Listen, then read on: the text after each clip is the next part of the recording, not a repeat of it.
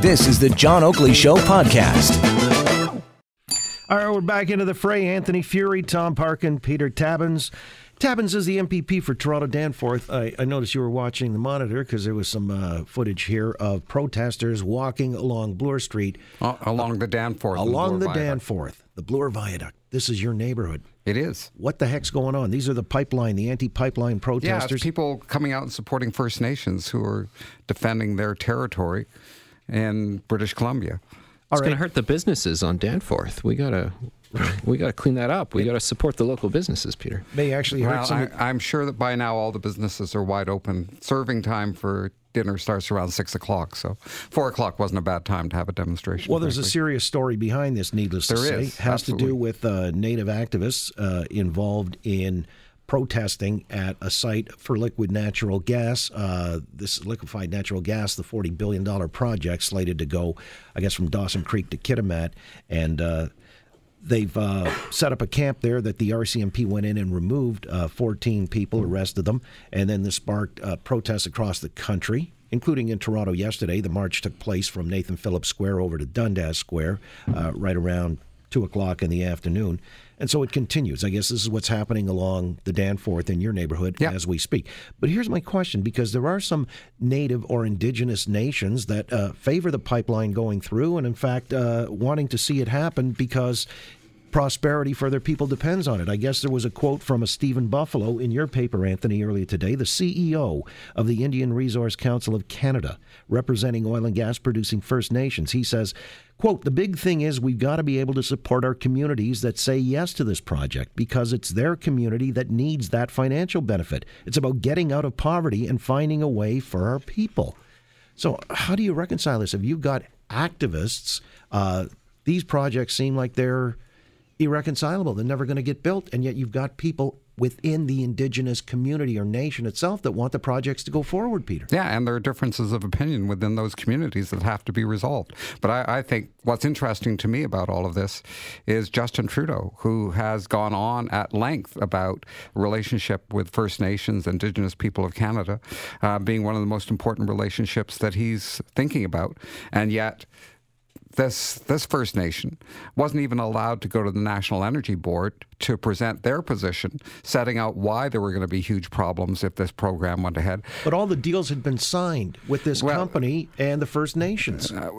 With some groups within the First Nations, but clearly not a substantial part of the governance body within that unceded territory. A substantial part of? I mean, really? It may be a substantial part, but frankly, if you've got the ongoing, what can I say, governmental structure that was developed by those First Nations that was shut out of the decision-making by the National Energy Board, ignored by Justin Trudeau, who keeps saying that he's into reconciliation. If you lock people out, don't be surprised if things blow up later. Okay, so you've got hereditary chiefs, you've got elected chiefs or band council members. And you have territory that's unceded. There isn't a treaty that covers this land. So, frankly, the question of who has legal right to build in this land isn't one that's but there was resolved. An injunction granted by the BC Supreme Court. Well, there may well be. But so you're saying the courts don't count either? Well, the question arises, what do you do with land that's outside the treaty system? And frankly, when you look at the historic decisions of Supreme Courts, a meaningful consultation with the First Nations has got to be at the center of it. All right, so clearly the point that is, didn't happen. They were locked out of the consultation. Okay, not talked to, locked out. The point is these energy projects become irreconcilable. Am I wrong about that, Anthony? One thing that's interesting, Peter's saying about the BC interior, there is land that has been consistently held and never had any sort of treaty or deal in that interior, and there is a major legal problem there. When people say Toronto Island is still First Nations and Ottawa area, that's just bogus, and they can use whatever terms they want, but there's no standing for that whatsoever. The BC interior is trickier, and the Supreme Court rulings, I think, have accurately reflected that. But to your point about these internal governance matters, you got a guy who has signing authority, he signs the deal, and because of the just general problems with what they call the custom. That's what they call the custom elections and the approach to it. You'll have 2 years later, there'll be a rollover, and people say, well, I consider that null and void. You got infighting within the council communities, and that's what screws all this stuff over. I mean, look, there's an injunction. They got to enforce the injunction. And to your original point, I mean, I speak to chiefs in Ontario and Quebec and BC, really pro-development chiefs, and I think we got to tell their stories more. This assumption that the natural First Nations position is to be anti-development, anti-prosperity. I mean, it's getting so tired. That's not the majority anymore. I mean, there are a lot of great success stories, and we got to make these guys the poster child, the front page story. They're very business savvy, more independent business ownership per capita in First Nations and elsewhere. They got like 30,000 small businesses now in Aboriginal communities. All right. So, Tom, is it right that an activist minority can forestall all of these projects that would bring prosperity to the greater good? It can be right if the process wasn't followed, and that's exactly what we're challenged with here, and it's exactly what was challenged in the Trans Mountain Expansion Project, the plan to take bitumen from Edmonton to Burnaby. And, you know, the frustration, I guess my frustration with this is, you know, I've been talking about this for a long time, and it's not that, you know, this is a big hidden secret that courts have long said that there has to be adequate consultation and accommodation on First Nations territories, not just the reserve, but the historic and traditional lands. And that is, that's now, I think we learned that one big time because of Trans Mountain. But remember, that was also exactly why the Northern Gateway went down. Well, a little more mixed than that, but certainly Northern Gateway was taken to court for exactly the same reasons and was shut down for the same reasons. So I don't know why Mr. Trudeau repeats the same mistakes as Mr. Harper when it comes to reconciliation. Like, we have the court law in front of us, and it's not that other jurisdictions don't get this. Site C, in British Columbia, it's a very large hydro generating dam project, very controversial. And there were local Indigenous groups opposed. And there was a consultation. They took it to court. They said it wasn't adequate. The court said, well, you know, they used the standard applied elsewhere. But they said it was. So projects do go ahead. But, you know, you got to do the work. Well, all right. But don't you find it instructive that you've got somebody representing on the Native interest, the Native himself, he's the CEO of the Indian Resource Council of Canada, in favor of the pipeline? No, I don't find that interesting because I know, as I think we all understand here, is that some people are on one side and some people are on the other side of the debate. That goes for people of all histories and backgrounds. And you'd see that in Toronto as well, frankly. Yeah, and I think...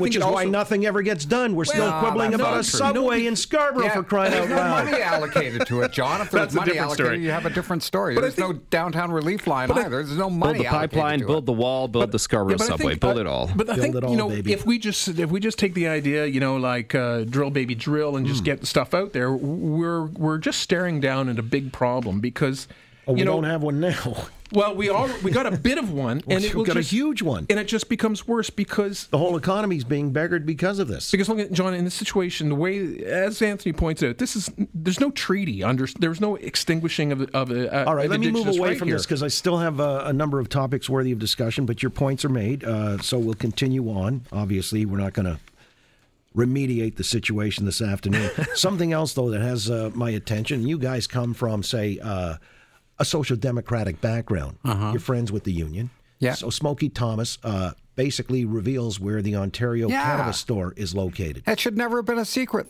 I thought it was crazy that they wouldn't say public where it was. And what about public safety? What about the safety of the workers? If the shoe were on the other foot, you'd be screaming aloud that you compromise the safety of the workers. Warehouses in other provinces where the public location is made known. We're not talking about Fort Knox. We're not talking about an underground bunker. We're talking about a private enterprise. Pardon? Anthony? I agree with Peter that I don't know if we need these things to be secret, but if the government sets a protocol, you don't like it, you can sort of fight the protocol. You don't take it into your own hands. You know, this is like the low-rent Julian Assange of our time here, you know. Well, all right. So they removed a union rep from the property. The police did. Yeah. I mean, it's a private operation, private property. What's wrong with that? Well, they could have asked him to leave. I don't know if they asked him to leave, frankly, but I don't see any problem. The cops did. Well, no, but you don't have to call the cops when someone's on your property. I've asked people to leave my property. sometimes. Conservative canvassers on my doorstep. I've said, I love the work you guys do. Now leave my steps. But you let them put a lawn sign up, didn't you? They didn't get a lawn sign. I got you. All right, so you're thinking... Well, yeah, but I thought it was totally crazy that we couldn't find out the company that got the contract or the location of the warehouse, given that it's public knowledge in other jurisdictions in Canada where you have warehouses and companies running those warehouses. That I thought was totally loopy. And it's totally legal to go and unionize people, to organize people. It's totally which? Legal. Oh, okay. I thought you said loopy. I was just... No, you were thinking back to an earlier statement, That John. was because your buddy Smokey wants to get the same kind of operation going as the LCBO. And that People was under should be Wynne. paid decently. Well, how do you know what they're making now? They'll judge that. The workers who are employed there will make their decision whether they want to join or not. There'll be a vote, I guess, and or not if the union can't find sufficient support. That's a choice that's up to workers. It's not up to somebody else. All right. Sound like some old 80s-style James Caan movie, you know? They'll judge that. They'll judge that. Going underground to unionize the firms. I think there should be. Shop. They dig their way into the basement. Right. They're running their way through the plants in there, or whatever, bags and bags of bud, and signing union cards and smuggling them out.